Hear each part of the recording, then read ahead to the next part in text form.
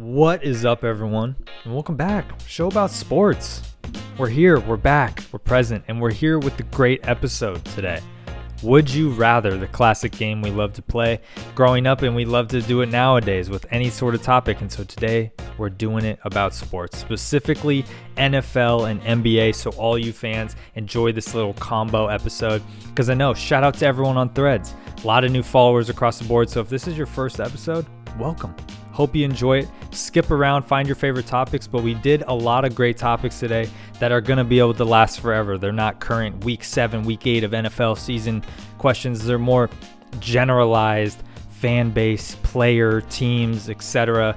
It's a fun episode. So I hope you enjoy it. We have LP, my brother, back on it. And we also got Vic, who we've shouted out before. He brings a lot of great insight to the table today as well, and is on my side a lot of the time, disproving anything that Logan throws out there, like he's tried to put, the Vikings in the power rankings. So again, they don't know about this intro, so it's funny recording it after hearing everything. So let's jump into it today. If you have not, follow me on Threads. That's where I post all of my hot takes, Griffin_Proc. And thank you again for all the support. Subscribe, comment, like, whatever you do on podcasts, and let's get into this thing. What's up, everyone, and welcome back to the show about sports. As many of you know from the intro, we got two of the boys on the podcast today doing a Would You Rather NFL and NBA best questions, fan bases, players, topics, etc. We got LP back on the pod because fan favorite over here always brings some hot takes for sure, like, Vikings fandom over here in the power rankings. And then we also got Vic on the call today as well. As many of you know, he was shouted out in another pod and he's like, get me on this thing, I need to talk about it. So finally we got him on the pod. Vic, say what's up to the crowd.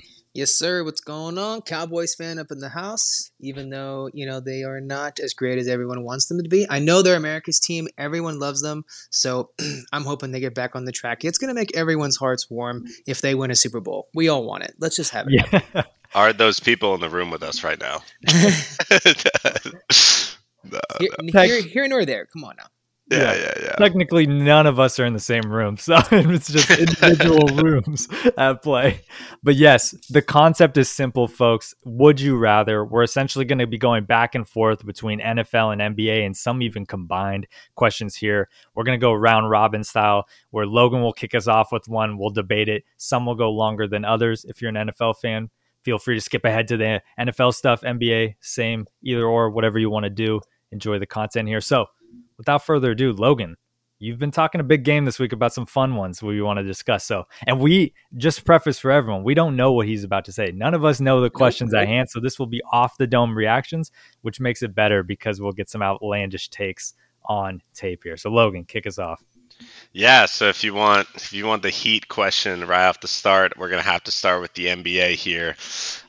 We are currently, or I don't even know how long you would describe it, the era of the super teams. You have the Golden State Warriors, you've had like the Boston Celtics and the Miami Heat, all these different teams. It seems like all the competitive rosters are trying to fill in as many good players, and sometimes as many name brand players as you can find.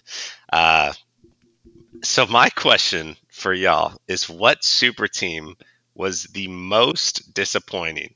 And you have two options here. And when you think of super teams, what are some of the teams that you think of? I'm Brooklyn Nets, Kevin Durant. Yeah, I was about to say Kevin Durant. Kevin Durant with James Harden, Kyrie, or current super team, or as they're calling it, the Clippers right now with Kawhi, Paul George. Some would say Zubac at number 3, but now we got Russell in it, so I don't know. Yeah. So you guys are nowhere close to the super teams I'm talking about. We are talking about the 2013 Brooklyn Nets with Kevin Garnett, Paul Pierce, Brooke Lopez, Joe Johnson, and De'Aaron Williams on one team. That's fair. At the time, they were supposed to be big. But they definitely could not get it done.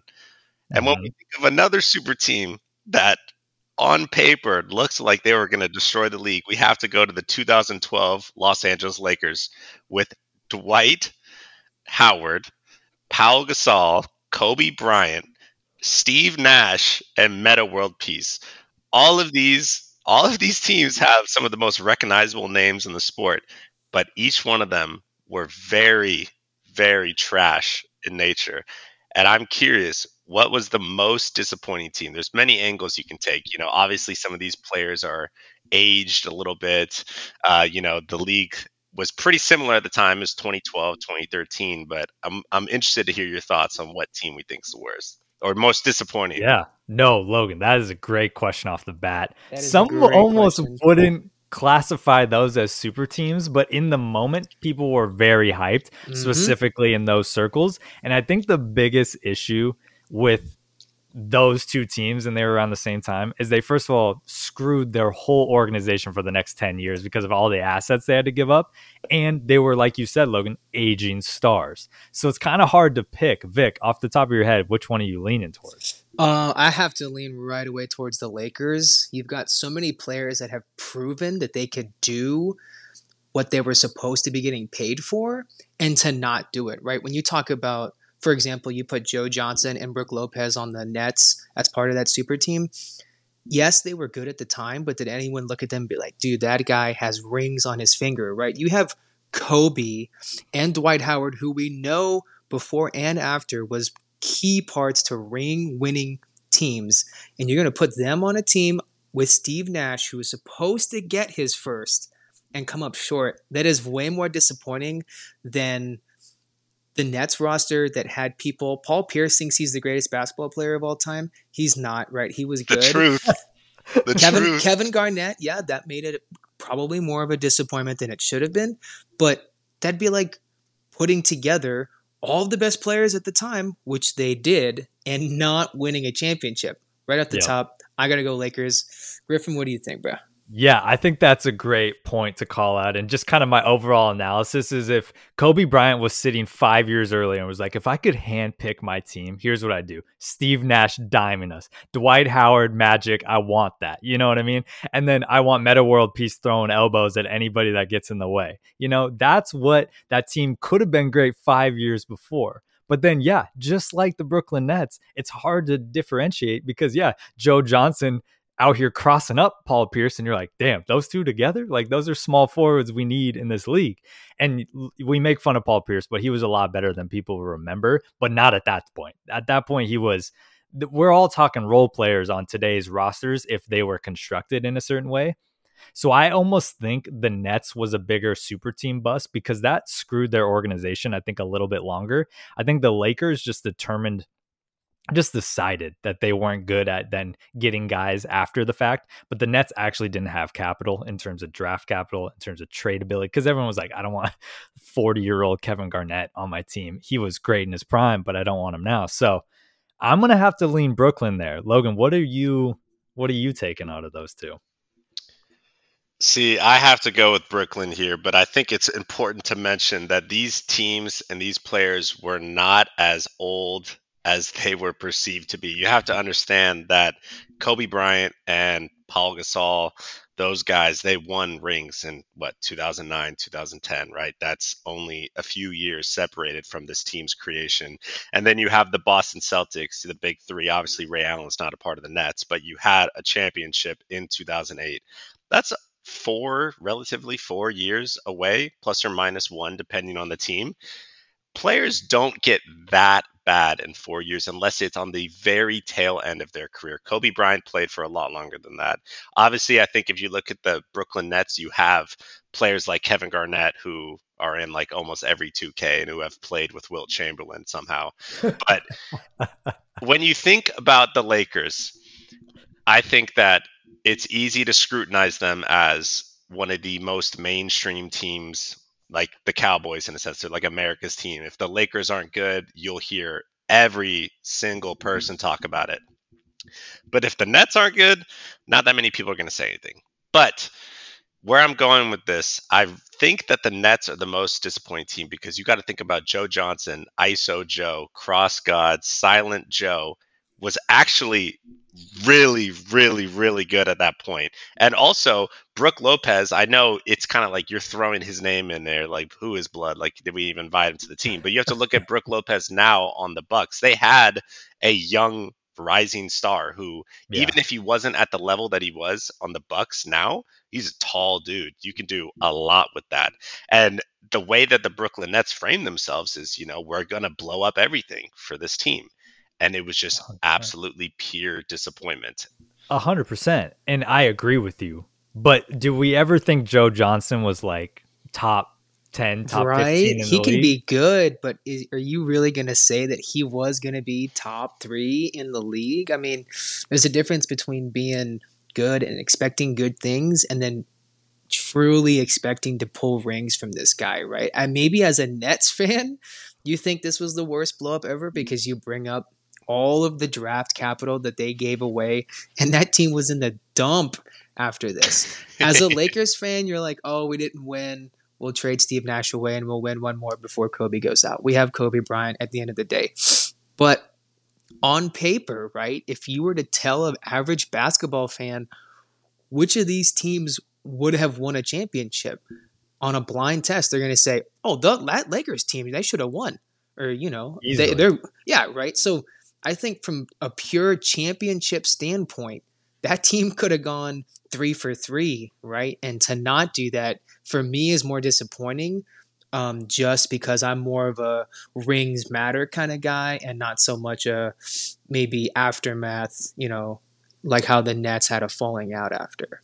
I'm about that logic as well. There, I think Joe Johnson's on the similar career arc as our DeMar DeRozan. Like right now, we're like, dude, we love that guy. Like he's a baller, but I'm never like, oh, he's gonna take the Bulls to a ring. He almost had an MVP season last year, and they're out here losing in the play-in to the Heat, nonetheless. But you know what I mean? Like, I love Joe Johnson. Don't get me. He's out here balling in the Big 3 tournament right now. Like he still got it, but he didn't got it on the Nets, and it's not all his fault. We're talking like he brought down the Nets right now, but I think that's a great question. I'm gonna have to lean towards actually the Lakers might be the bigger blow up because they should have won, like Vic was saying. Like the guys were still young, like you were saying, Logan.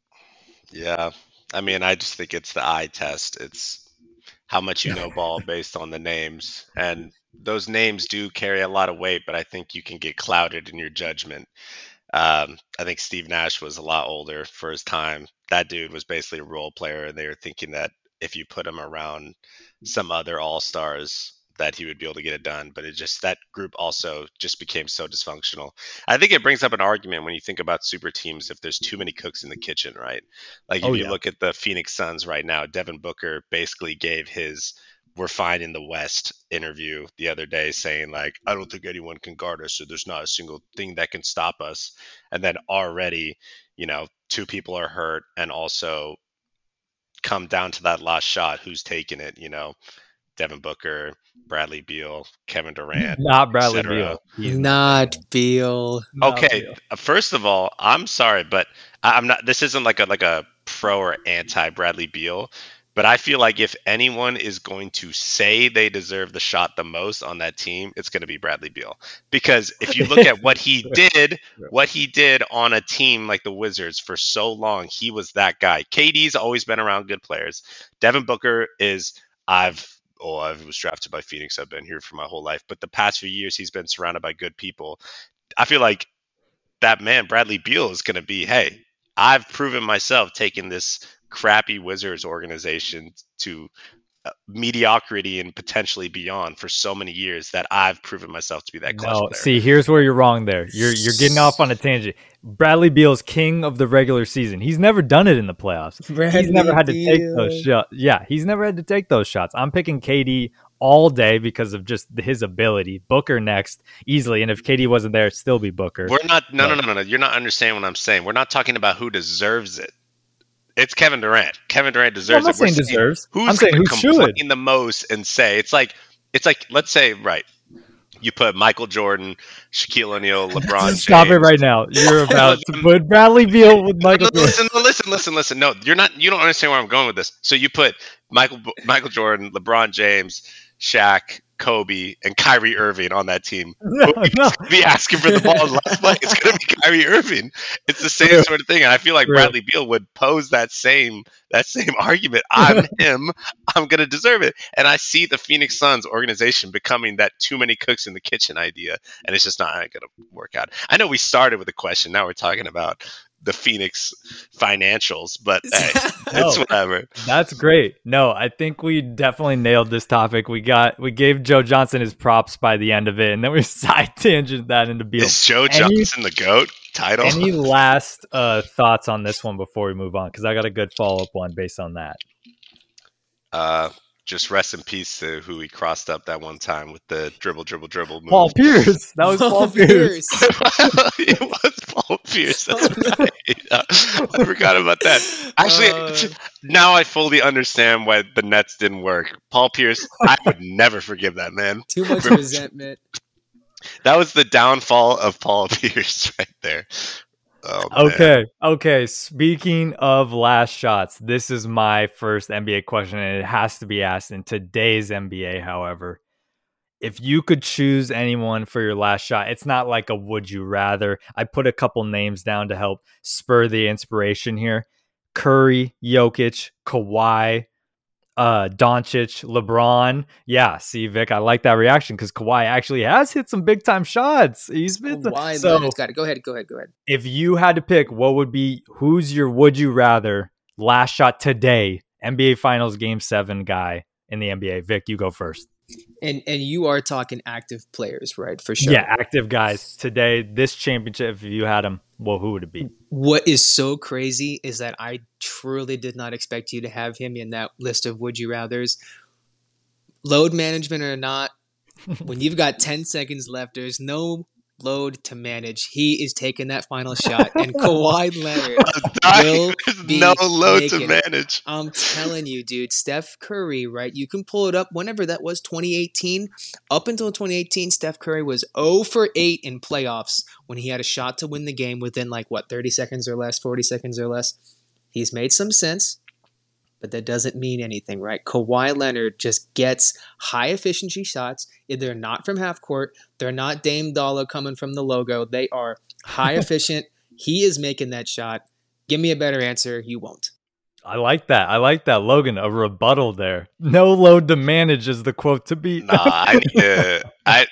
First of all, I watched this funny YouTube video. This one guy was covering the last year's NBA season, and this dude was just absolutely ruthless to the Clippers. And he was like, it was one of those really fast videos where you try to sum up a whole season within 10 minutes. And all he says for the Clippers, he was like, and then the Clippers decided to load manage during the playoffs. But it was just the funniest thing I've ever heard. But I can't give my answer yet. I need to hear yours because it's just I need to make sure that the audience hears the wrong answers before they come to their senses. Yeah. Okay, buddy. That's what I thought you were going to say. I also hinted at my answer on this list as well. I think this year, and I am biased because I watched the first game of the year and I just got excited about this player again. I'm like, God, he's got a bag to him. He can make it slow motion, fast pace, off a screen, do it himself. He doesn't need a screen, whatever. I'm picking Luka. I don't know why, but Luka's got that ice in his veins. He hasn't had to hit a bunch of long range last minute shots, but when he needs a bucket, he'll get a bucket. He helped them pull away last night. And so I'm picking Luka for just bag related.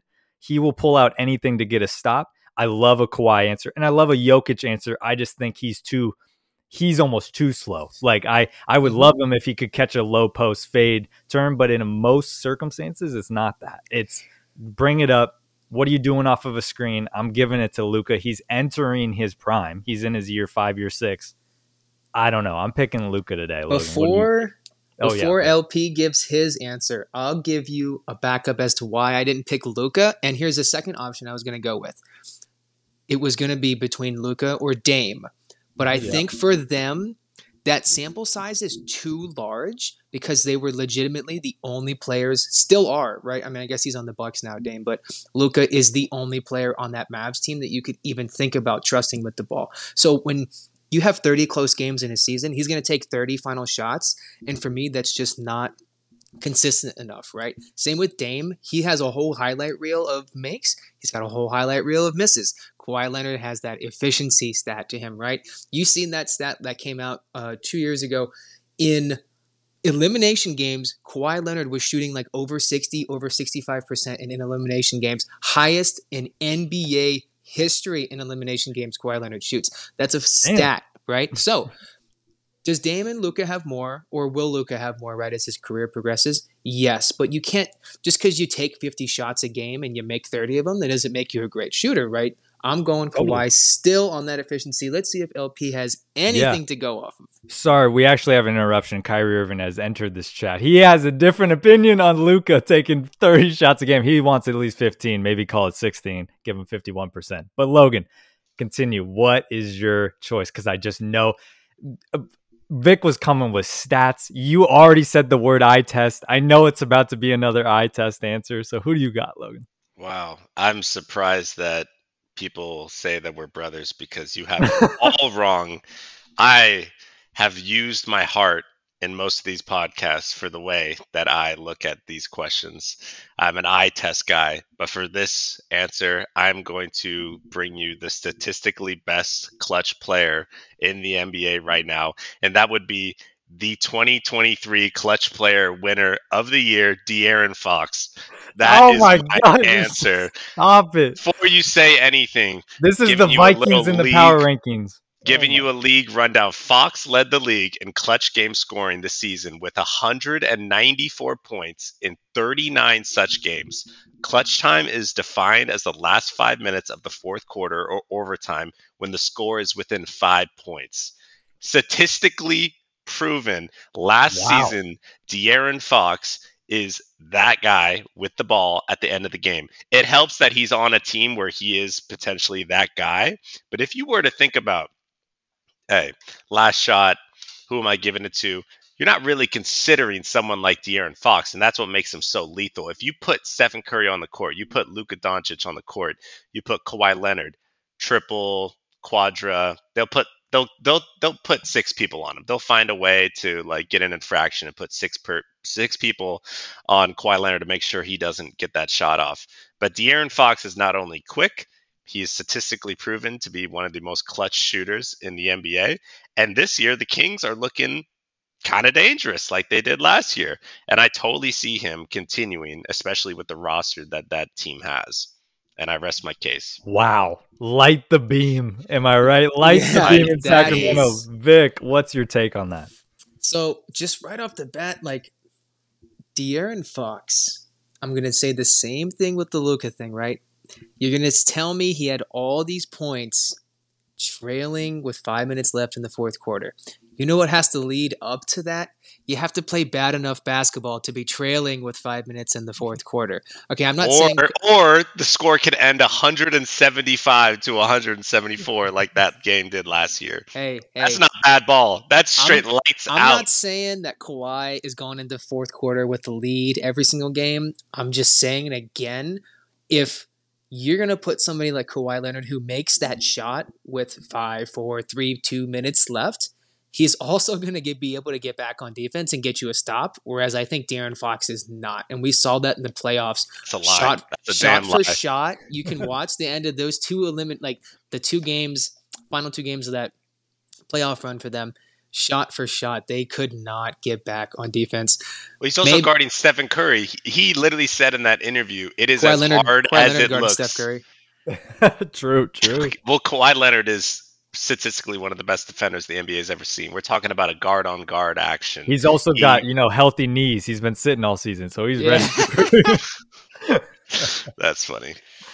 Okay. Wow. I'm going to be honest. I did not expect De'Aaron Fox, but that's what you get when you get Logan on the pod. And then he starts calling you not your brother. I wouldn't even put De'Aaron Fox in, I'm still putting LeBron above him. I'm putting Jokic. I'm putting Giannis.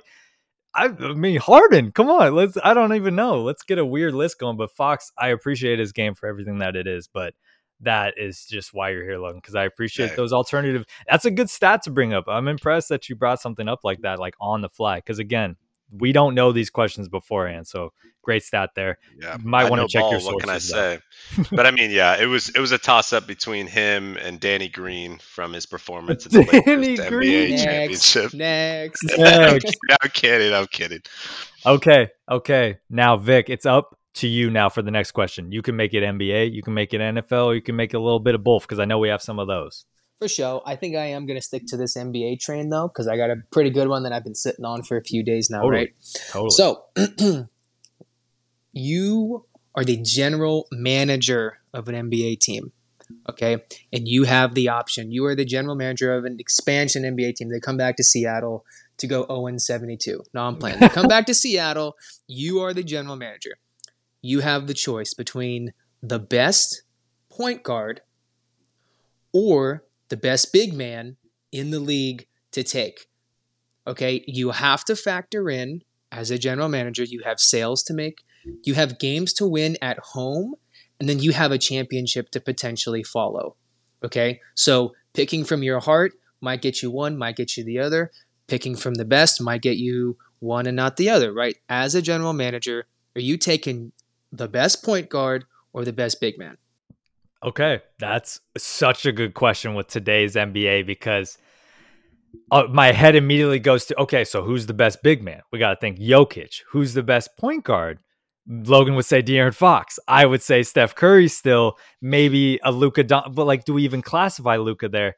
Or is Kyrie the point guard? So historically, the way I view it is my head goes straight to longevity. And unfortunately, big men don't have the longevity. We could be like, oh, I could get AD on my team or Joel Embiid. They've been riddled with injuries, throughout their career.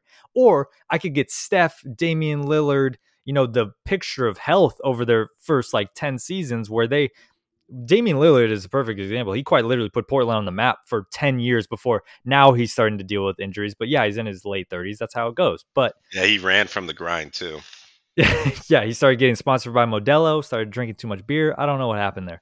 But too much time in Cabo during the offseason. Do it to you. Oh, LP. I'm kidding. So, I'm just a Portland hater for some reason. I'm going to have to go point guard in today's NBA. I don't know what, if a centerpiece to see what Steph was able to do for his city and what Dame is able to do for his city. And then you think of De'Aaron Fox, like Logan just said, he is putting on, but they have other guys around him. They had Sabonis, they had KD, they had, McCollum, they had, not McCollum was a weird name to put in that list, but you know what I mean? Whoa. McCollum's a good name. What are you talking about? Great role player. Yeah. Whoa. They couldn't make it work, Logs. They couldn't make it work. He's a step below Bradley Beal.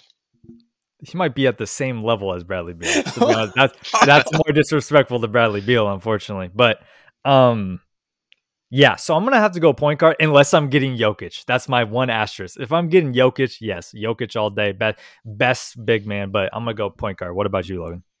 Yeah, I think you ended with the perfect explanation. Unless it's Jokic or Embiid, I see absolutely no reason for prioritizing a big man in today's NBA. I think with the introduction of Stephen Curry, the game has been so stretched out. A lot of these games come down to your shooting percentage and your just facilitation of the ball. I think it's super important. And also, I'm glad that you asked this question because if you are picking someone like a point guard to start your franchise with, that means that you're going to be lacking in potentially the big man area. And like I was talking about Brook Lopez and the Nets, you can get a solid guy that will do exactly what you need. We're talking about Steven Adams.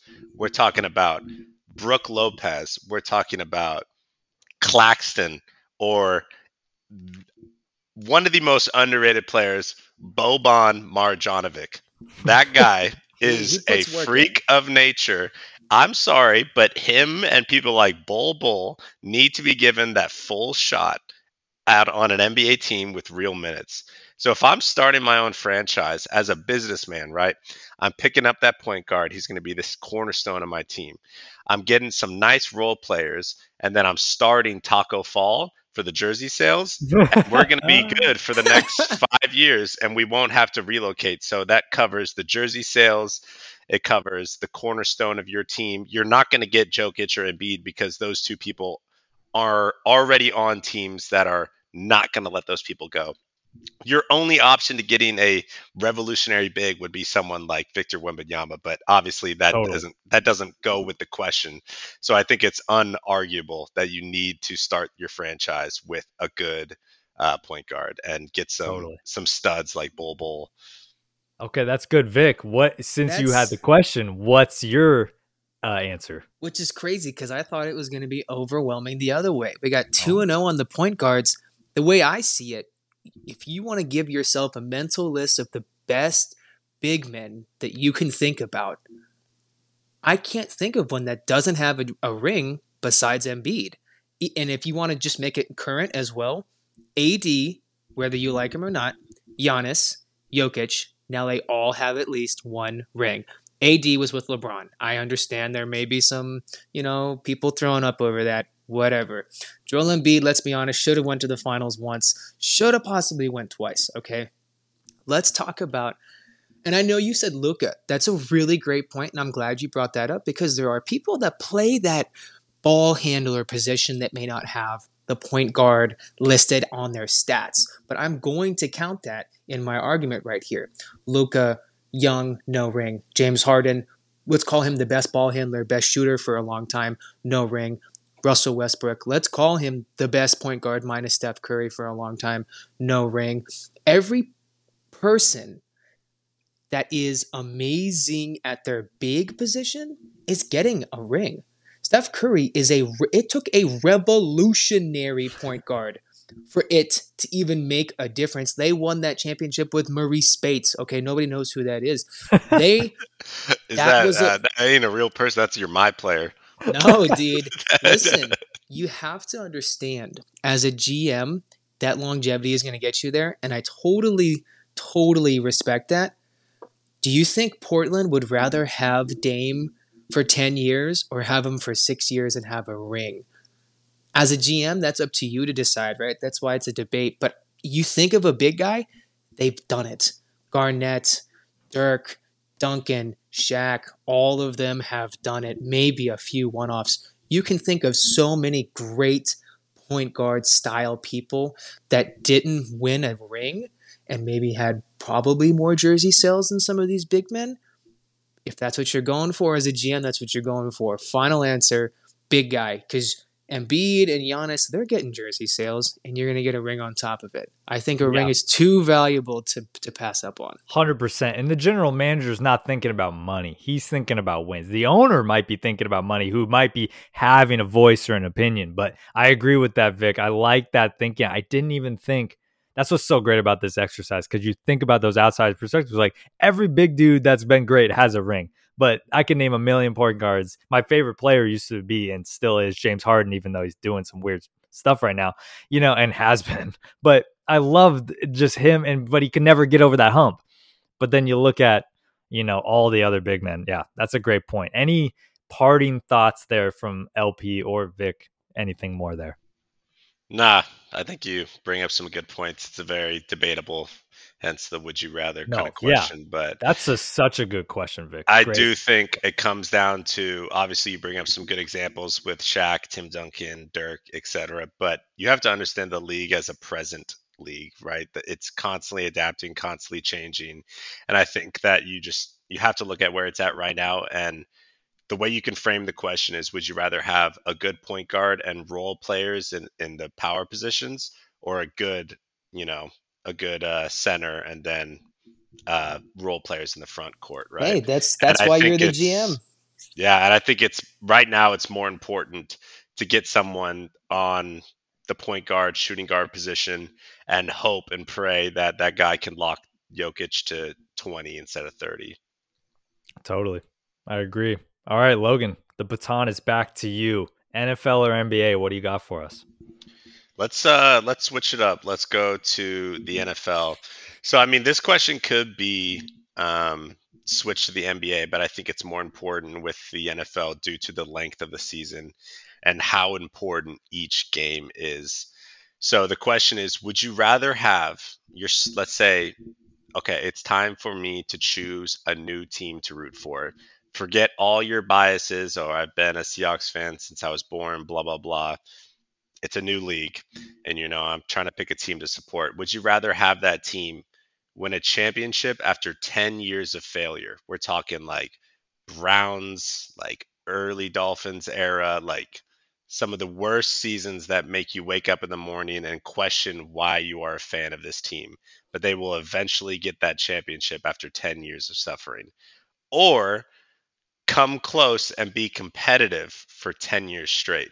So you're on a team, and although this question is framed as you're never going to get a championship, you obviously will have hope throughout the season. It's our Yeah, year, you you know. don't You know can, that you don't win a yes, championship. you don't know. So you're either saying it's going to get better, we will win it, and you do, or, you're rooting for that team for a long time. So basically, a good way to put it is, Buffalo Bills right now. They're one of those teams that are Yeah. studs every Great single year. example.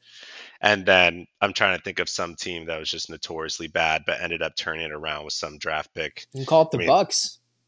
yeah, the Bucks right there. They were bad for the 10 years, and then they just got a Well, I mean, star-studded we roster. weren't terrible, but the Seahawks weren't, Yeah, winning Super Bowls. We were, yeah. Same thing.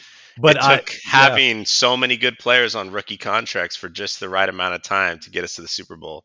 But that's my question. Okay. My quick response. I have an easy answer. I'm choosing the wait 10 years, win a Super Bowl because of the Seahawks. Yes, you were phrasing it as you're just a terrible team. You're always rebuilding. But I almost view it as like, there's no way a team can be terrible for 10 years. You're going to compete. Like, we're looking at the Carolina Panthers right now. They're now 0-6, 0-7, but they were like a playoff spot almost last year. And the Browns, a great example. They've always been like teetering on the playoffs these past few years and in the playoffs, so like wild card situation. So at least your fans have something to cheer about. And so I think that's the extreme. But one of my questions was about like, how do you feel as a fan base, being a middle team, as I call it, where you're just in this purgatory of like, am I good? Am I bad? I don't know what I am.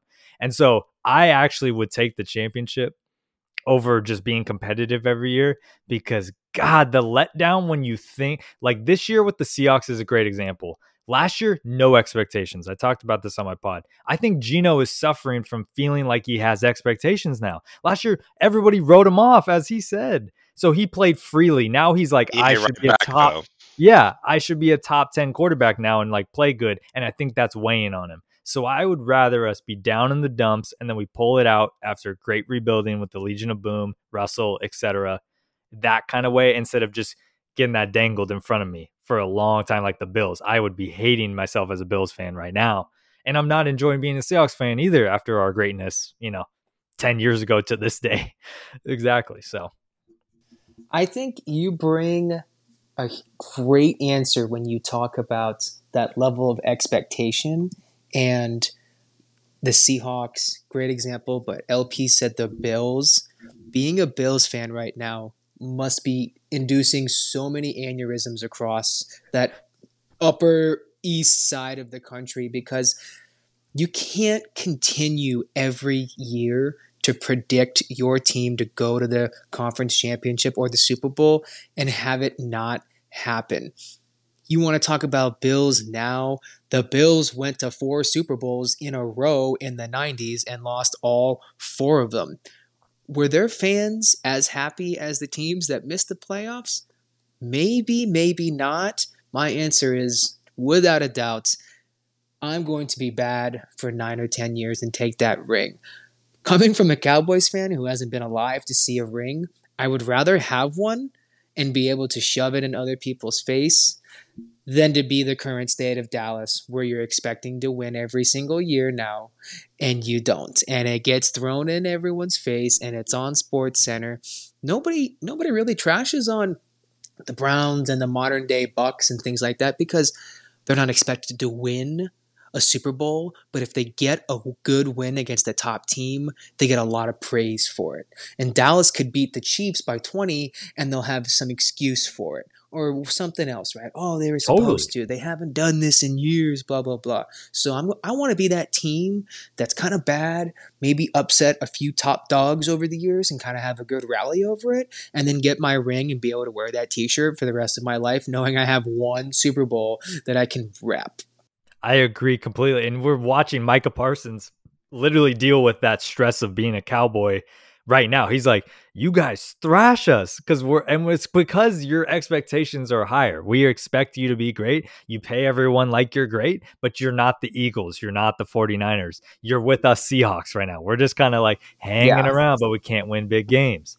So Logan, you posed the question. Where are you leaning? Yeah, I have to disagree with both of you. I think that Of course you do. Of course you do. First of all, no. You got to let me explain myself. He wants to be original so bad. No, am I standing out enough? No.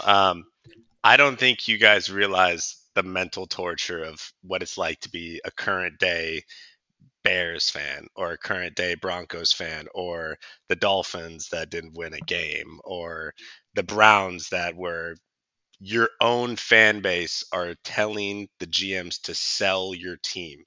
We are talking about constant belittling from your friends about how bad your team is. You're saying not a single shred of hope for almost a decade long.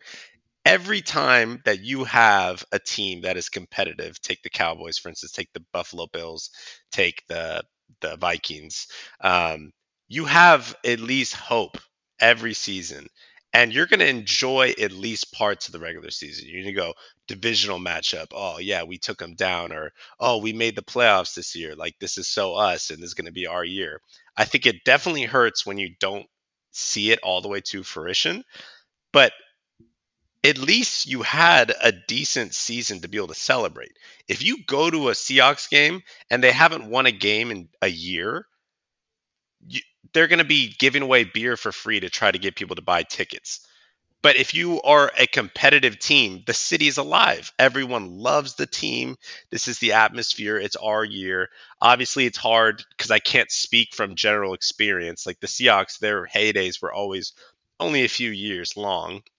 But I would rather have a team that is good enough to make it far in the playoffs, maybe lose in the Super Bowl or something, rather than literally have to wear a paper bag over my head when I go to the concerts when I go to the football games to make sure that no one can identify me as one of those fans because of how depressing it is. Vic, I feel like you have something to say to that. Which is so funny that LP you say that. If the Cougs went 1-10 every year, but they beat UW in Seattle that game, would you call that season a win? I would be able to crack a few jokes for a week and then be reminded about how our current record against them is as abysmal. I think you are downplaying the importance of interdivision rivalry games, especially you said the Bears, right? They have a chance to beat the Packers this year, a team that they haven't beat. And how long has it been? I don't even know. 6 years? Okay, or whatever it is. If you are a Bears fan, you're looking forward to wearing that new jersey to a game that they're going to lose, and then they're going to play the Packers the next week, and you have a chance to have the best 7 days of your life of the season after you beat the Packers. And you play those division teams twice a year, right? So I think you're downplaying a little bit of the fact that you're going to be miserable the whole season. Like in my example, you're going to win 1 or 2 games, right? Only 2 or 3 teams have ever gone winless. You're going to win a few games. You're going to have a few things to celebrate.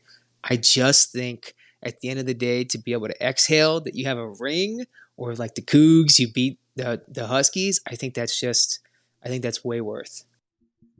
Yeah, I agree with what Vic is saying there. I definitely hear both sides of this, and I think it really comes back to Logan, you and I, diehard Seahawks fans.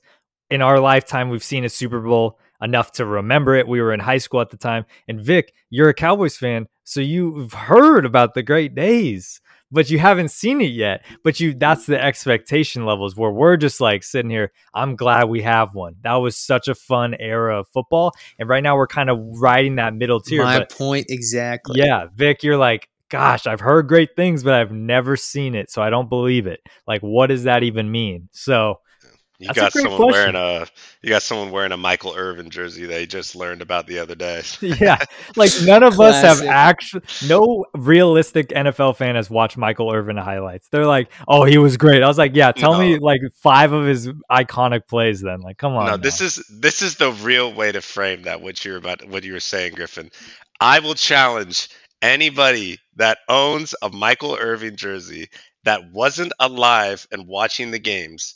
Have they seen more than a 15-minute video highlight reel, or have they watched a full game from start to finish of Michael Irvin playing on the Cowboys? I will take a loan out. I will find the sketchiest mobster and put a $10 million on my head that no one has actually sat down and watched a 40-minute football game of a game that happened before you were born just because it's your team. I I agree. rest my case. I agree. I've not watched a lot of Seahawks history. I don't know about you, Vic. And if you do need a loan, we have a guy. His name is Valentino. He works at Harborstone Credit Union. Yeah. He could hook you up. So funny. Yes, They go, the yeah, other guy in this world is yeah, Val. Val, unfortunately, is not with us, yeah. but he will be on the next one for sure. No, yeah. Yeah, I love Steve Largent and the Seahawks. I've seen a few highlights. You have his jersey. That's so funny Yes, you say that. You literally have a exactly my Largent point. jersey. Exactly my point. I'm making money off of me. Off of me. I haven't seen a single full game. The most I've seen of a Seahawks game was the Brian Bosworth documentary where he was on the Seahawks and got trucked by Bo Jackson. That's the most I've seen of that Seahawks team back in the day. Oh, Largent, man. What a throwback. Well, great question, Logan. Let's keep it on the NFL and kind of in a similar bracket there. So, this is kind of, I don't know if you guys are ready for a question like this, but give me your honest opinions on something like this. So, we're taking away the players. We're going to the coaches here. The almost underappreciated or sometimes too much appreciated part of the game of football. So, would you rather be a coordinator, offense or defense, or a head coach? Just coordinator or head coach. Why I pose this question is because I feel coordinators get all love. If things are good, they get all the love. But if things are bad, guess where the attention turns? To the head coach, like they're calling the plays. If they're calling the plays, that's one thing. But when there's a head coach that doesn't call plays, like Pete Carroll, for example, he is not offense or defensive coordinator. He only catches flack when the team is bad. And we forget our defensive coordinator's name is Clint Hurt. And you're like, oh, wait, that's why our defense is bad. You know what I mean? He's the guy calling the plays. So who wants to answer first, head coach or coordinator? Yeah, I mean, I think that it's easy to put the blame on the head coach, but I think if you're thinking about your team specifically, the offensive and defensive coordinators are some of those name brand people that you remember. Not to bring up any post traumatic stress, but when the Seahawks ran the ball on the one, I felt like I was in revolutionary France where they were pulling everyone to the guillotine, saying, "Get Daryl Bevel here right now for his decision to run the ball." And no one in my circle, at least, was saying that that was Pete's fault. It was all Daryl Bevel. You look at current day, the Steelers, right? People aren't talking about Mike Tomlin. They're talking about Matt Canada. If you are one of those fans that actually knows ball, you're going to point at exactly who the problem is. The head coach is the CEO of the team. They're the front facing member. They do a lot of good things for the team, but at the end of the day, you see these coaches last forever with awful records. And there are some people that point fingers to them, but at the end of the day, they're not all the problem. Jerry Jones had a job for way too long, for example. But at the same time, he still had a job. And I But think it's easy to point towards the head coach, but if you are one of the real fans of that team and that organization, you're going right to the root of the problem, which is hold the on though. defensive With offensive the coordinator. Seahawks, I love that example because Pete is getting the play call in his ear. He can hear it's a pass play in that Super Bowl. Why is he not saying, hold up, chief alert, I'm going to call a run, give it to Marshawn. We don't even need to call it a play, halfback draw, whatever you want to do there. That's where I get a little, Daryl Bevel, I've already forgotten his name, but Pete Carroll lives forever. And I have a good thought about Pete Carroll. I like Pete Carroll. So I almost lean to coordinator because, yeah, you might be getting a little bit less. You're not getting that full career fulfillment. Maybe as a coach, you want to make it to the highest level. But if you fail, you get remembered as a coach that has failed forever. But a coordinator can almost skate by, making a great living. Like, think of a Dan Quinn who was a coordinator, then went to, I love the Cowboy call outs here because Vic's on the line. And now he's a coordinator again. And people are like, he should be a head coach.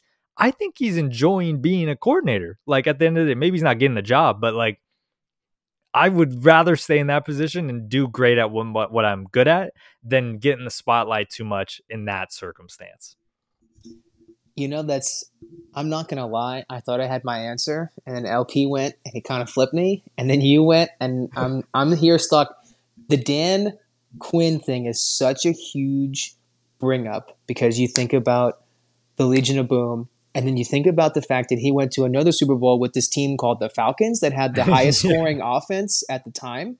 He didn't have anything to do with that, right? But when you combine that kind of offense with that kind of defensive mind, you think about Super Bowls. But LP goes Mike Tomlin. Mike Tomlin is how many seasons, and he's never had a losing record, right? He has had some pretty atrocious calls over the year and made some pretty bad decisions in some big games. Head coach, he has his job. He's still as popular as ever. You look at the video from the Pittsburgh Penguins game the other night, an opening night. They were screaming, "Fire Canada," right? Because they want Matt Canada out. You can look it up. Mike Tomlin is not getting the hatred for losing these games. His coordinator is. Now, where I'm going to give you my full answer rests on one of LP's crucial statements. If you are the true fan, you know what's going on. The Cowboys couldn't get it done. We kicked Kellen Moore. Does anybody else think Kellen Moore was terrible? No, he went to the Chargers the very next, a month later. If you're a fan of that team, you know what the issue is. And just for me, if I'm working on a team, right, if I'm going to have to play this role, I don't really care what anybody else thinks except my team and my fans. And because of that, I got to go head coach because the head coach is going to have some of that pressure alleviated. Regardless of what situation you're going to be in, those fans are going to know. They're going to point out your flaws. I'd rather be the head coach. As we've seen, the Lions coach is able to kind of take some of that blame away from his coordinators and kind of put it on his shoulders in more of a respectful manner and like, hey, give it to me. Like, I'm gonna soak this up and we're going to take it as a team. I feel like you get away with more of that than being a coordinator. Does that make sense? Yeah, I think another good example of that is the Dolphins head coach, McDaniels, right? When Tua threw an interception, there's like they did a comparison of how he reacted versus how Sean Payton reacted to Russell throwing an interception. You see Sean Payton just berating Russell as he's just walking off. Obviously it sounds like it's a very toxic locker room and just not a great fit. But you look at Mike McDaniels, he pulls Tua aside. He goes, "That's on me. That's my fault. He's mic'd up." Whether it was literally intentional to catch that or McDaniel's just one of those guys that's always mic'd up, but he's literally saying, "I'm alleviating that pressure from you. I understand that I'm that CEO of the team. I'm that public facing guy." But those real fans will be absolutely ruthless if their team is consistently underperforming on one side of the field. Because you can have these teams that are decent across the board and the head coach is great. But if you have consistently a season where you cannot put up points or you cannot stop anything, the sniper scope's on you. Matt Canada literally said in an interview the other day, he said, our offense isn't built to win when we're behind. Which, if you really think about what he said, it is the dumbest thing you've ever heard in your whole life. He's basically saying, our offense just can't put up points. We have to rely on our defense, limiting them to at least 4. Like, that is For double safety. Yeah, no, but it's pretty crazy how like specific this hatred can be towards one person. The head coach has to manage the whole operation, the whole team. If you're an offensive defensive coordinator, you can eat a Thanksgiving dinner for half the game. And, if it doesn't go well for you that game, it's exactly on you. And it's, what are the Steelers doing on defense? What are the Steelers doing on offense, etc. So I'd rather be the head coach. Would Okay. also rather be the It head has to coach. be. Okay, we got 2 head coaches. This is where I stray from the pack. I don't know. Being a coordinator sounds nice because you get talked about in a good way if you're a good coordinator. Think about some of the head coaches that have worked. You brought up Dan Quinn on the Falcons. He had Mr. Kyle Shanahan calling the plays there. I mean, he's probably the best head coach in the NFL right now by all metrics. And now he's taking on play calling duties for the 49ers, and he's reaping the benefits of it when Purdy does well and when he has a concussion and is playing through that. So when Purdy has at least 2 all-pro players playing. Yeah, but now watch Sam Darnold put up the same numbers, and we're gonna be like, "Damn, Shanahan's got it." You know what I mean? Hey, that's do I the need only. to remind you about my take on Aaron Rodgers and Joe Flacco. They the same No, man. you don't need to remind us. They the same man. They're both Same- one Super Bowl just- appearance. Yeah, disrespect across the board to Aaron Rodgers and his Achilles. I hope he gets better. Vic, you're up next. NFL or NBA question? Yep, this is a little bit more playful, a little bit more up in the air. Straight up, you get to play on a team of your choice. Are you going to be a kicker for 12 years or a running back for 4 years? And let's say you have the talent to be average / slightly above average. I'm not talking about LP out here, 130 pounds, line it up. You got the body for it or you got the leg for it. You tell me what you want. 12 years as a kicker, 4 years as a running back. First of all, I'm 180 pounds. Second of all, this is the easiest question of my life. I would rather be Steven Hauschka than CJ Spiller on the Bills. You have to think about football is a modern gladiatorial sport. People are getting their heads chopped off out there. You look at some of these people. There was a tweet recently. It was Antonio Brown on a golf course acting like he was Happy Gilmore. And the caption was, Antonio Brown's medical records could bankrupt the NFL. And if you are one of those power positions like a running back and a wide receiver, you are going to be waking up for the rest of your life sore. Your brain is going to be leaking fluid by the ounce. You could probably use your brain fluid as a chaser at the nightclub where you go bankrupt at if you're playing those positions. My God. If you are a kicker, you're chilling. Everybody loved Hauschka, John Ryan. Was it John Ryan, right? Or Yeah, he was the punter, though. Yeah. But a modern example is Justin Tucker for the Ravens right now. I'd rather have Justin Tucker's career on the Ravens. That he's kicked the longest field goal of all time. I know you said average kicker, but yeah. The most points anyone has ever scored in the NFL is Adam Vinatieri as a kicker. That sounds like a pretty cool job. It reminds me of that old show of Blue Mountain State where Alex Moran was like, I want to be backup for the rest of my life. I'm trying to have fun. The kicker, obviously, there is some scrutiny with missing kicks, but, they don't got to do too much. Like, I think it was, I'm trying to remember who the person, maybe it was like Tyreek or something that said it, that the special teams players play ping pong during practice. It doesn't sound that bad of a job. Obviously, being a running back is a very exciting position. It's name brand. It's fun. Everyone remembers those like secret like running backs. Like I say, CJ Spiller all the time. He's Madden God, Darren McFadden, some of these average greats. But I'm taking the kicker for the rest of my life. I'm gonna retire on a yacht. I'm gonna be feeling good, and I'm gonna say, yeah, I was in the NFL and I did. You're going on a yacht with average kicker money though. Kickers can play till they're 40. Running backs, but that's running why backs. I did kind of cap it. 12 years is a decent amount. I understand that Vinatieri and them played almost 20. That's why I said 12 because I feel like that high end would have been too easy of an answer. You can rent a yacht. You ain't gotta buy one. You can do that you can now. Rent a yacht. I'll be renting. Anyways, Griff, you gotta have some voice of reason here, man. Yeah, so I hear you on this. I love a good running back, man. I do. Logan brought up a great example. Darren McFadden was fun. I'm thinking like old school with like Jamal Charles. He was fun for a quick second. And you think of like Eddie Lacy. My man was cool. And then he put up from 130 to 180 like Logan's weight gain on this podcast. It happened in a few seconds, apparently. Yeah, no. And so Pierre Thomas is another good one. Yeah, that's a good one, actually. I unfortunately have to go kicker as well.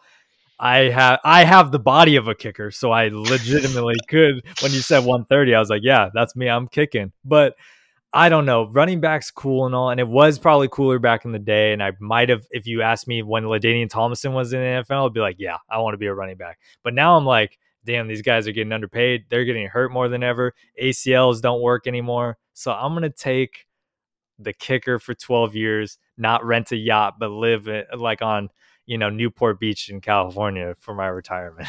Which is funny that LP says the kickers, he brushes it off. Oh, kickers might get some scrutiny. They get a lot of scrutiny. You don't think Kobe Parkey goes to bed at night and thinks about the doinks and all that things? And who was it, Blair Walsh in the Vikings Seahawks game? Like, that is infamous as a terrible play. I feel like as a running back, you have a little bit more wiggle room to maybe have a couple negative runs every game, things like that. Fumbles, maybe a different story. But I get what you're saying about the brain being banana pudding at the end, but I just think the money is going to be a little bit better than being a kicker. Maybe if you average it out, they might have come to about the same. Running backs might be a little bit more just based on average salary. But at the end of the career, let's call it, would you rather be an average kicker, or would you rather be Darren McFadden, who everyone is going to remember? Does anyone remember the average kicker from 8 years ago that Matt you can think Prater. of?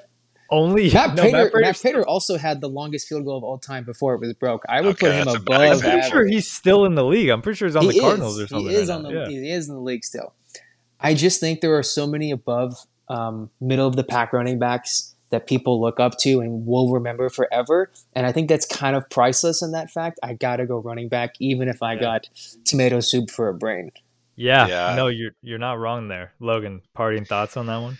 Yeah, I mean, there's a lot of different factors that go into being a kicker. If I were to choose the kicker, I feel like my biggest kick would be messed up by Tony Romo misplacing the ball in the playoffs. But it Interesting. really depends. It really depends. Interesting example. Oddly specific example. What's so funny is you picked Hauschka as your example, and he, I think, literally played like 12 years. He's the perfect average kicker. Like he was Yeah, a part of He Super is, Bowls, but he like he is. wasn't known for that. Like, but then he went to the Bills and had his little time there when they were bad. So we were thinking Yeah. like Young Ho Koo. yeah, he's having a pretty He's average average. career right now for Yeah. sure. Wow, great question though. I like that question, Vic. We pass it back around. Logan, NBA or NFL? What do you think here? I'm gonna have to go with a mix. We got to take both into consideration. This is a good one, so buckle up. With the rise in social media in the 21st century, it is very easy to make fun of players for various reasons. And, when we are having our own children, the word memes is going to be in every history book, and we're going to be looking back on it. My question for you is, what meme is better? The first one is Stefan Diggs watching the team celebrate after he lost, or D'Angelo Russell putting up shots after a playoff loss. Which meme is better? You have a lot of everyone's laughing on screen. They're all muted, so you can't hear them. But you have Why? obviously Why? you have That's to great. before I say this, you have to understand the recency effect of D'Lo happening last year. It hasn't been able to live long enough. You have these kids in Pee Wee football doing the Stephon Diggs when they lost to the neighborhood team, but D'Lo putting up shots is something that is super super funny, and rumor has it he was putting up shots after the Nuggets won their championship, and D'Lo wasn't even playing in that game. Okay. Wow, so many thoughts. Just first of all, a stray bullet to D'Lo. I'm gonna be honest with you. I don't even know how we start to compare D'Angelo Russell and Stephon Diggs, who is arguably the best or one top three in the NBA, NFL as wide receivers. So off the bat, if I wanted to be a meme forever, I'd want to be Diggs because his career has been better than D'Lo's career has been. Even though D'Lo's career has been fun, him putting up shots feels a little performative in that meme, especially when he's, like you said, not even playing or not even getting enough minutes in these games. But if you're going for what people might be talking about for a long time, I feel like in the depths of Reddit, people are going to bring up the D'Lo putting up shots randomly, and everyone that really knows a thing or two about basketball is going to be like, that was a moment. And the Stephon Diggs one's going to get played like on repeat. So I'm going to have to go with Stephon, though, because I'd rather be known for something great than D'Lo. I'm on that same answer, but I got completely different reasoning. I got to go Diggs, right? Was it weird for D'Lo to go put up shots after a team that won, that he didn't even play on or play against? Dude, that's just, first of all, it's corny. There's a reason he's getting made fun of for it, right? Stephon Diggs watching the Chiefs celebrate with the confetti coming down and all that stuff. It's like, is that weird of him to stand there, and kind of be like, damn, like I got this next year, right? I think it can be a meme, but I think it's more of a PG-13 meme. I've seen that meme show up with like kids that are grounded watching their friends play outside or playing kickball and stuff. Friendly memes, some unfriendly memes. I think D'Lo only gets brought up when something hideous or really like stupid is happening in the bowels of Reddit. People are using that because it's just a mockery of whatever the topic is. I gotta go. If I had to choose to be one of them, I'm Stephon Diggs all the way. At least I can defend myself and be like, dude, I was just, really trying to soak it in so I didn't lose that next year, which they did. But what are you supposed to be as D'Lo? What was happening? You're taking shots by yourself. Corny. We need AD out there. We don't need you taking shots. He's like, I gotta help. Go rest up. Go rest up, D'Lo. They're like, dude, go get the towels folded for next game, bro. Like, I don't know what you're doing out here. Yeah. If it was Brooklyn Nets D'Lo, I'd be like, all right, yeah, I get it. But this is post prime D'Lo right now. This is not your main page out here no more. Yeah, no. Logan, that was a out of pocket question. Do you have an answer to that one? Yeah, I have an answer and an update as well. So this question isn't quite over yet. First of all, I would have to go with D'Lo because you have to think about it. Game is game, and as a professional athlete, you are actively trying to become better. If you look at Stephon Diggs, I feel like it was a little corny watching the celebration. Like, oh, I'm a remember this. Like then it adds some sort of expectation of I'll be back, and that's almost worse because if Stephon Diggs never wins it in his whole career, everyone's going to be like, remember, this is the closest he got to a Super Bowl was when he watched the other team celebrate. But D'Angelo Russell, he is actively trying to become a better player. But with that being said, that's a lie. Putting up extra shots is something that is notorious for basketball. If you miss why haven't I not seen a clip of him do that? Like free throw in practice, exactly. Where are these clips 10 years ago? If you miss a free throw in practice, your coach is making you make 10 before you leave. It is a completely normal thing that happens, and I think the reason it was blown out of proportion was because it was the Lakers. I feel like this happens all the time, and it just isn't publicized as much because it's the Lakers. However, a new meme has entered the ring in the Would You Rather. We are adding the greatest fight in NBA history, Giannis versus the ladder.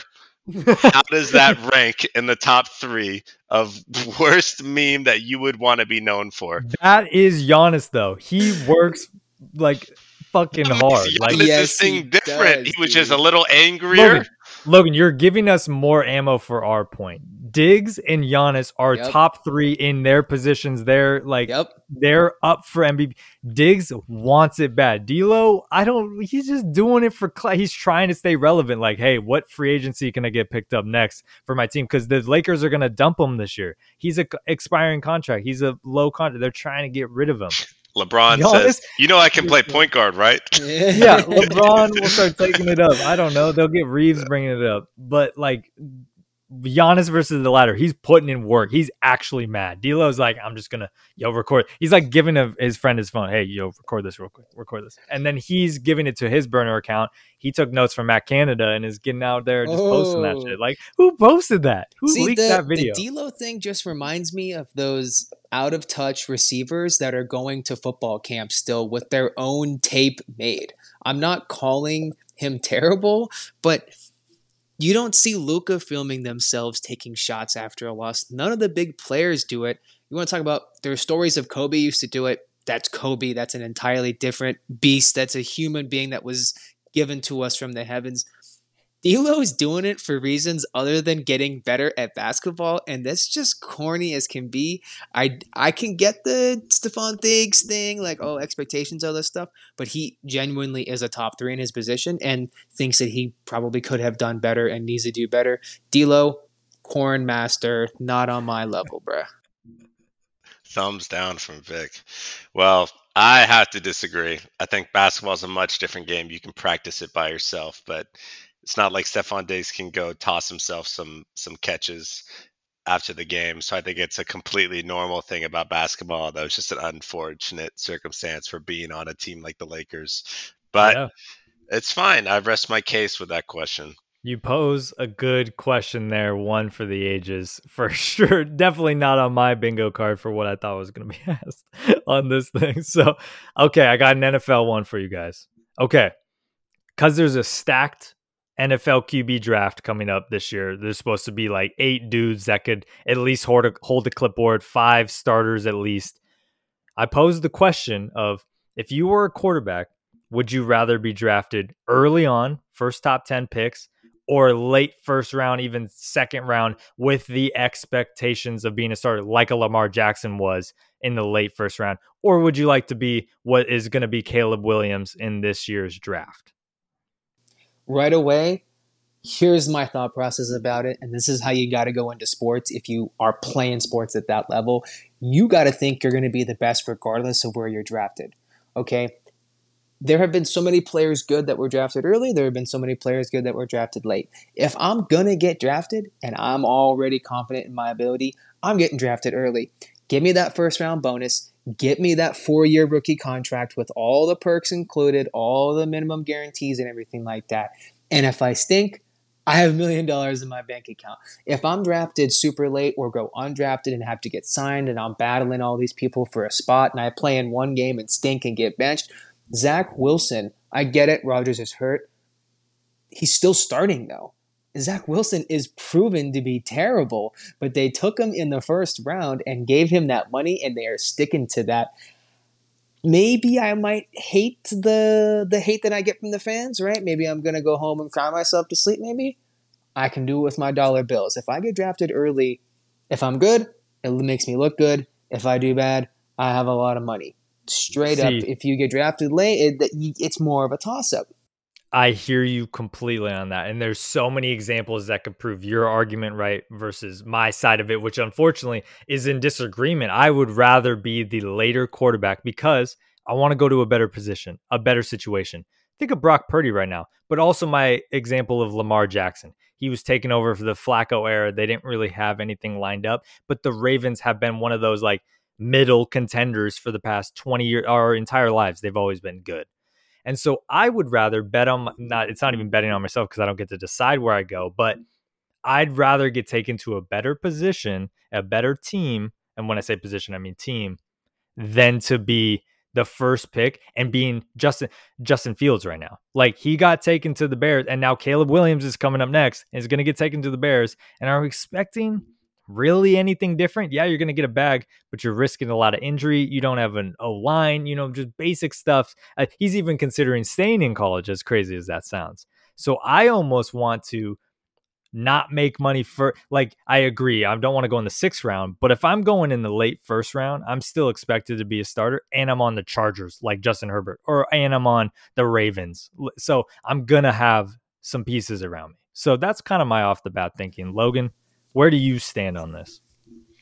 I'm gonna be honest. I was in full agreement with your stance until Vic started talking, and he posed a really good argument. I think that if I'm gonna be that first round draft pick QB, I think I'm using that extra money and hiring a PR team to spread some propaganda about how good I am. We've seen a lot of quarterbacks over the years, like Justin Herbert, show that they're better online than they actually are on the field, and I feel like I could maintain a good enough reputation to make enough money, stay in the league long enough. Obviously, Vic put up a really good point about you should be confident in your own abilities, and you can't say where you're going to get drafted in essence, but you should be confident in yourself and be you're being valued by being picked first. And I think that means a lot to a lot of players. Even if their career didn't pan out the way it was, they were valued by a team as the best player in that draft class. And I think that that's super sentimental, that can last ages, and you're going to be Okay. making enough money. Okay, already gonna push back on this because I hear what you're saying on the whole, like, as a man, you want to come out of that feeling good about you're like, this was my career. I worked really hard for this. How do you think Josh Rosen feels right now? How do you think Trubisky feels? How do you think Daniel Jones feels right now? All these guys that were drafted too high, out of their control, but like, I can do this. And now they're sitting back. Every video picture I've seen of Josh Rosen of the past 5 years, he looks miserable. Yeah, he might have a couple million in the bank, but come on, he's not Lamar Jackson signing, $250,000 right now. Josh Rosen did that to himself.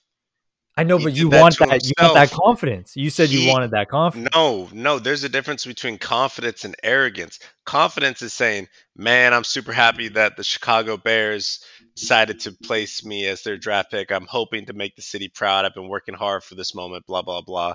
Josh Rosen goes, "I'm just excited to pass Tom Brady's Super Bowl record." Why are you saying that? Why are you doing that to yourself? Daniel Jones was a lot more quiet, and I think he's just hated because he's on the Giants, and obviously he wasn't supposed to be picked that early. I think that that's very clear. Like, I hadn't heard of him. I hadn't seen him in the QB ratings, and they just decided to go with him.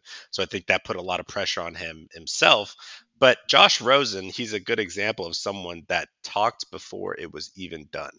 Like, you need to understand that you're going into the league and you can be confident in your abilities without being arrogant and putting a target on your head. And I think those are two completely different things. And Griffin brought up some specific people that really kind of poke holes in what I'm about to say next, like Trubisky and Rosen and them. But just off the top of the head, think about some people that were drafted high that have had mediocre to bad careers and are still getting contracts elsewhere. Right? Up until super recently, Carson Wentz signed huge deals with the Eagles and Skins at the time. Rest in peace. We got Washington football team / Commanders that he played on. And you're talking about Baker Mayfield, who was a number 1 pick in the draft, who had a mediocre to, let's call it, piss poor beginning of the year or beginning of his career, won a playoff game in Cleveland, was able to sign as a backup in Los Angeles, went to Tampa, has a full contract there as well. Jameis Winston, a meme of all memes. That dude has a contract on the Saints right now, whether he plays or not. I feel like if you get drafted late, Mike White comes in for the Jets and throws 500 yards and 84 touchdowns in one game, and then they bench him when Zach Wilson gets healthy. So you can be that backup, and you can have all the safety you want and go to a better team, and you can be, whoever is backup. But I think you're going to have a huge chance for money and longevity playing. Whether you play good or not is a whole different thing. But Cam Newton had highs, had lows, still got signed before he started to do his crazy stuff. All these top picks end up with mediocre careers and a lot of money. You got to pick a diamond out of a haystack to see those late round picks actually turn into something with a repeatable contract. I understand that they're going to have good young success getting signed to their rookie deals, but just straight up, you got to be able to take that young first step and sign to multiple teams. And I just think that makes it the clear answer on that one. Yeah. No, I agree. I'm coming to your guys' side on that one. But now that I think about it, I don't know. I always think of Lamar Jackson, and I'm like, I know it sucked to fall that far because everyone's like, you're a wide receiver, but he couldn't have landed on a better team for him, and that has paid off more than, the Trubiskys and the Winstons and the Baker Mayfields. So great question there. Well, great question from myself, I might add. Great topic. You asked it. Great topic at hand. Okay, so here's what we're doing. Vic, you got one more, and then Logan has a bonus one after this, and then we'll wrap it up for any of the listeners still listening. So shout out all you for listening. Vic. Easy peasy. This one is going to be straight up. Give me why you think so with maybe facts or don't. Straight opinion. Who wins a championship first? Ja Morant, Luka Doncic. Oh, Well, Logan's going to bring his eye test to the table. No facts. So, Logan, you want to go first? I think it has to be Luka Doncic. I think he's a player that plays in a high market team. If the Dallas Mavericks can keep him, they have enough money to surround himself around talent. But Ja Morant, I look, I loved the Memphis Grizzlies like a few years ago. I think they became like a little too cocky for their own well-being. Like they kind of put themselves in that trap where their expectations became a little too high, and they were one of those regular season dominant teams that couldn't get it done in the postseason. Uh, I see Ja Morant's only way of getting that ring before Luca is to go to another team, be that you know go to some big three team that a lot of players do throughout their whole career. I think Luca is too precious of a player for a team that can shill out money like the Dallas Mavericks for him to leave. You know, you look at some of these players like Dirk, he played for the Dallas Mavericks for such a long time, and they had multiple eras of the Dallas Mavericks where you thought that they were going to do well. Like, you had your Steve Nash era where you're like, they can do it. Didn't work out. And then you had your post Steve Nash era with the GOAT, Jason Jason Kidd. Terry. Well, you got Jason Terry, who got a NBA championship tattoo before he even won. And Sean Marion, shout out the And best Sean shot Marion in the NBA. missed the best, the best shot in the NBA. I see Luka doing it. That is by no means like poor wishes to Ja Morant. I think that it's great to see young talent prosper. I see Luka, Zion, and Ja as the potential faces of the league for the time to come, and I can see all three of them eventually finding their foothold in the league. Yeah, no, I think this is a great question. It really comes down to would you rather place your money on Luka winning it versus Ja Morant? And if I had to put my money somewhere, it would be Luka for a completely different reason. We've seen, and I love Ja Morant. I think he's the most evolved of this type of player that I'm about to say, but he is the Derrick Rose, Russell Westbrook like player. But he has a shot to him. And when I say a shot, I mean a three-pointer, not outside of basketball reasonings there. So when I think about him, he can make it work, but I'm not putting his skills are all based on explosion. And unfortunately, he's gonna lose that eventually. Luka, I'm watching in the game last night go fast, slow, and literally get an and one at the end of the game because he noticed the defender was on his hip behind him, slowed down, got fouled, put up an and one, and then looked to the crowd and was like, look, I can get around you, and then I can slow down to make you foul me.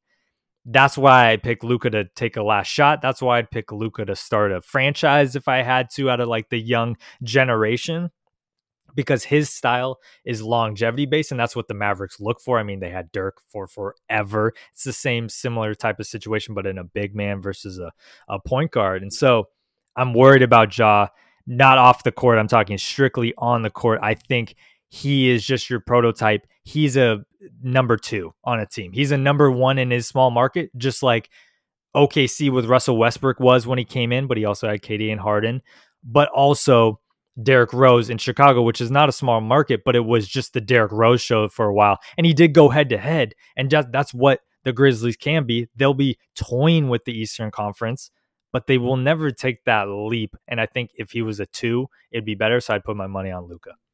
This might be the first full sweep of the night. My answer way before was Luka. And you said because you're not going to downplay Ja Morant. I am going to downplay Ja Morant. I think he is steps below the Westbrook and D Rose show. Explosiveness is there. There are plenty of people sitting on the bench that have a similar first step, right? I understand his is pretty godly. You're in the NBA for a reason. There are a lot of people that could potentially pace him, and there's even more people that can defend him on a nightly basis. Luka has that Jokic-ish kind of step where the little lean back sometimes. It's almost unguardable when he's getting in there. And he's not the fastest guy, but his defense, I think, can compare better against Ja's. Ja has the speed, maybe the hands. I just don't like Ja Morant in almost any system, and he totally is a number 2 player if he's on any other team, maybe besides the Pistons or the Grizzlies. Luka is just going to be that guy, which is interesting that I asked this because I don't think Luka will have a championship in this near future. I'm calling 3 or 4 plus years out before he gets a whiff. I just think they're not all the way there yet. I think they're maybe a little too underutilized on their cap, and Luka needs some more people around him to actually make it there. I'm not saying every team needs a big team, a big three. Luka just can't be taking 50 shots a game. Somebody will figure out how to defend him, and they'll miss you give him Kyrie Irving, they miss the playoffs, right? They might have been tanking for other reasons. Regardless of that, Ja Morant is not going to be that guy. He's not. He's jack of all trades, master of none. He is not your final shot guy. He is not your let me defend your best player, get this final stop and win the game. He's maybe your give me the ball at the top and let me blow by for a basket. Luka can do all of that and then some, right? Luka, clear-cut answer. That's a great point. That last point, I was going to say something else, but now I want to touch on that is Ja Morant's your first quarter. I need energy. Like, let's come out strong. Like, just while the defense is sleeping, come out and just dunk on someone and then put up a dope assist and like do something cool. But Luka got a little more size on him, a little more of a point guard. And I watched literally in the opening night, and he's not going to do this all year, but I noticed Luka locks in at the end of games. He understands the importance and lack of importance of the regular season. He can play defense, is what I'm trying to say. He's serviceable on defense when he wants to be, but he knows he's high touch on offense, so he can't be exuding all that on defense. I mean, he comes out of games tired. We see him coming out, but Ja Morant just doesn't have that bag. And you're right, there are other guys in the league that have that first step, but I will give Ja that the credit he deserves. He is putting on a show, but I'm not picking him to take any last shot on any list. I'd rather, we explore the options with Bane on his own team, because Bane can actually hit a three at a consistent clip and he's a little bulkier. So Desmond Bane can bench press 500 pounds, it looks like. Dude, that dude has arms. Yeah. The perfect play is a pick and roll between him and Jaren Jackson for a last shot, because then you can either lob it up or you take a three with Bane. So yep. Okay, Logan, what are you taking? I think you already answered, but I already forgot. Yeah, I already answered with Luka, but I think there's 2 points or 1 point to make before we transition. I think that the NBA is at its most peak entertainment value when you have some of these players like Russell Westbrook, Derrick Rose, Ja Morant, some of these people that could just yam a dunk on somebody, and it's just one of the most exciting things about basketball. And I definitely respect some of those players that are willing to just throw their body forward for a crazy play. But I love how this podcast is incredibly unplanned, in a sense that we didn't know the questions or the comments that we were going to make. And Vic brought up a point about Desmond Bane bench pressing potentially 500 pounds. It's a lot. Dude's got arms of steel. But it leads me to the bonus question of the evening or the morning, wherever you're listening to this podcast. And it's going to be a positive one. I think a lot of my previous questions had some downside, from like being on a terrible team, or what meme we make fun of the most, or what super team failed. But your team, De'Aaron Fox and D'Lo, for all the listeners catching up right now. Super team, top five. But to end it on a positive note, I have a question for both of you. Which would you most rather be known for? And this doesn't define your whole career, but it's just something that adds to it. An iconic high school basketball mixtape, or an iconic football lift video? So on the surface, you may be thinking high school mixtape. You look at the likes of Aaron Gordon, Ben Simmons, John Wall, all these. But there are some crazy lifting videos that people forget about. There's Saquon Barkley. As a freshman, he squatted 495 pounds at Penn State. You have Myles Garrett not only dunking at a pickup basketball game, but also vertical jumping 64 inches. And then you also have like that one O lineman, I think he got drafted by the Bucks, jumping out of a pool and landing his feet flat on the end of it. Yes. So my question is, what would you rather have added to your career? An iconic basketball mixtape or an iconic lift in football? Or it could be a truck. It could be like you're in high school and you truck somebody. It's a great question, because you're playing into so many different thoughts here. Like, do you want to be known for a clip when you're older or when you were a kid, essentially coming up as a prospect? my head immediately goes to high school mixtape for basketball, because those used to be like there was only 5 dudes getting mixtapes. They were the best 5 dudes, and now any child can pay for a mixtape and get out there, so it's a little diluted. But God, the Aaron Gordon, like, oh my Lord, the Harry Giles, who didn't even like end up in the NBA, was insane. The John Aaron Wall, Gordon Thon one Maker. is my favorite. Thon Maker out here, like, dudes were yamming on children, and it was disrespectful. Like, remember that Corey Sanders dude? Oh my God. And Trevor You had Dunbar. people finishing geometry class to get yammed on by a guy named Corey Sanders, who isn't known for his career at Rutgers before when he was playing basketball and picked And who's AAU. that kid that was in the dunk contest last year? He had the most insane McClung. Man, McClung. Dude, I'm picking that all day, because if I want to watch a dope lifting video, I'm like looking up Ronnie Coleman, like, just, yeah, buddy, doing 1,000 pounds. Yeah, 400's cool, but I want to see someone that has literally crippled their body to lift a weight that makes no sense whatsoever, like in that kind of realm. What's funny is I think if you're going to make that high school mixtape, you are going to be way more diluted, like you said. And I think that does get you less looks, because over the course of a high school season, you play 22 games. You can for sure come up with some clips if you're even just a half starter.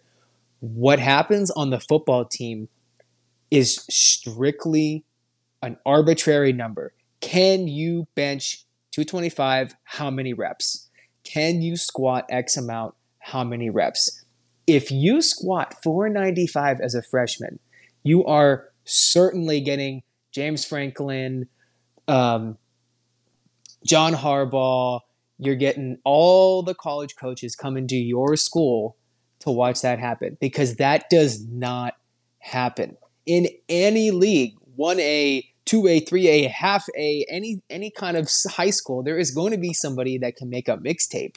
I think purely from how much fun do I want to make out of what sport I'm doing, I got to take the lifting video, because if I'm going to get noticed like that, I want Nick Saban watching a video of me squatting 500 so that I might have the chance to go play somewhere big.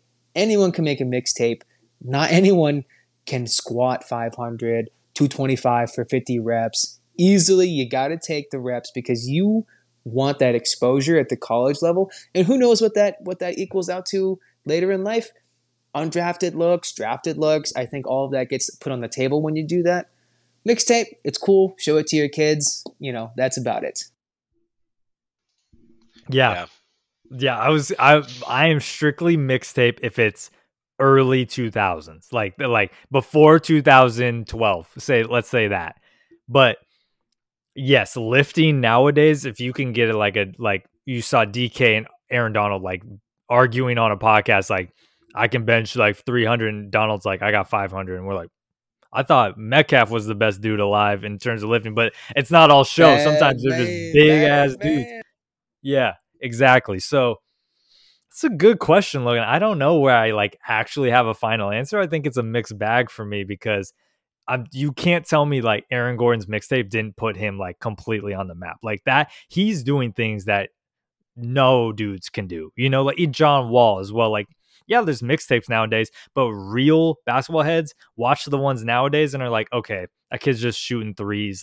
That's not that crazy. And we know it's a lot more clipped. But back in the day, they were just literally head over heels better than everybody else. And I think the competition has gotten a lot tighter nowadays, so everyone can kind of, play that way. I don't know. What about you, Logan? Yeah, I think you guys brought up a lot of the points I wanted to touch on. I think if this question was proposed in 2010, I would say, I want to be along the likes of John Wall, the likes of Aaron Gordon, Ben Simmons, etc. Those are some of the most iconic videos, and we used to watch those before every AAU game. But nowadays, you have these AAU invitationals where they invite so many kids. You see people, the back of their jersey is number 397. You're like, how many kids are at this camp? And they're making a mixtape out of everyone. And oftentimes they can use a lot of strategic editing and beat drops to make it look a lot better than it was. But at that time, previously, like in 2010, they were way ahead of their time. When we think about lifting, these numbers are transcendental. They can, I don't even know if that was a word. Transcendent. Transcendent. Yeah, not transcendental. Merriam-Webster is going to call you up and put your word in the dictionary. And be like, I listen to your podcast. Yeah. But if you bench 500 pounds, you are part of an absolute elite group of men that can be able to do those things. And I think it's some of the most iconic things ever. Some of the other things that come to mind, if you're at home listening, look up Aaron Donald training with knives. It sounds weird, but that dude, in order to help get him past blockers, he had a coach hold knives in front of him and basically jab and stab towards him to make sure he was grabbing the right places in the arms in a life or death situation. And those videos, they resonate. No one's doing that. Or you look at James Harrison post career, he's in the gym rocking sweatshirts, sweatpants, is just power squatting like school Logan, buses of children. You just said the knives video resonates with you. When have you ever had Michael Myers charging your ass with a knife? What are you talking about? If Jason Kelsey is trying to do a tush push, and I'm thinking in my head, this man has knives. You're just bringing up that video right there. It's a crazy video. It was more for comedic value. You should definitely look it up if you've never seen it. It's probably one of the craziest workouts I've seen since Jameis Winston. But lifting it's throughout history. You're a part of a number rather than a group of people that made these mixtapes, and I think it's super impressive to see some of these freak athletes do these crazy lifts as they get into their careers. Totally agree. Great bonus question there. I think we can call it good for this episode, but all that I learned from this is that we need to do this more often. This, I already know. If you're still listening, shout out you guys, because this has been so much fun. Hope you enjoyed our takes. This is going to be relevant forever because we talked about things that are like life things overall, like the mixtape one, or like coaching and what you would rather be. So thank you, Logan, for being on, Vic for being on as well. Shout out to the boys. Shout out to Val, because I know you're still listening. You're on the next one. Don't worry, buddy. We need your poor fantasy football takes, because all I hear is Logan telling me how I'm doing like that. He's coming back. He said he's guaranteed playoffs. He's on a win streak. This is the bonus part of the episode. So if you're really listening, you're really a part of the world of Show About Sports. But yeah, shout out to the group here. Logan, keep thinking you're good at fantasy football. Vic, I hope the Cowboys are good this year and we can play each other NFC Championship Seahawks style. But I don't know. Any sign off from you two?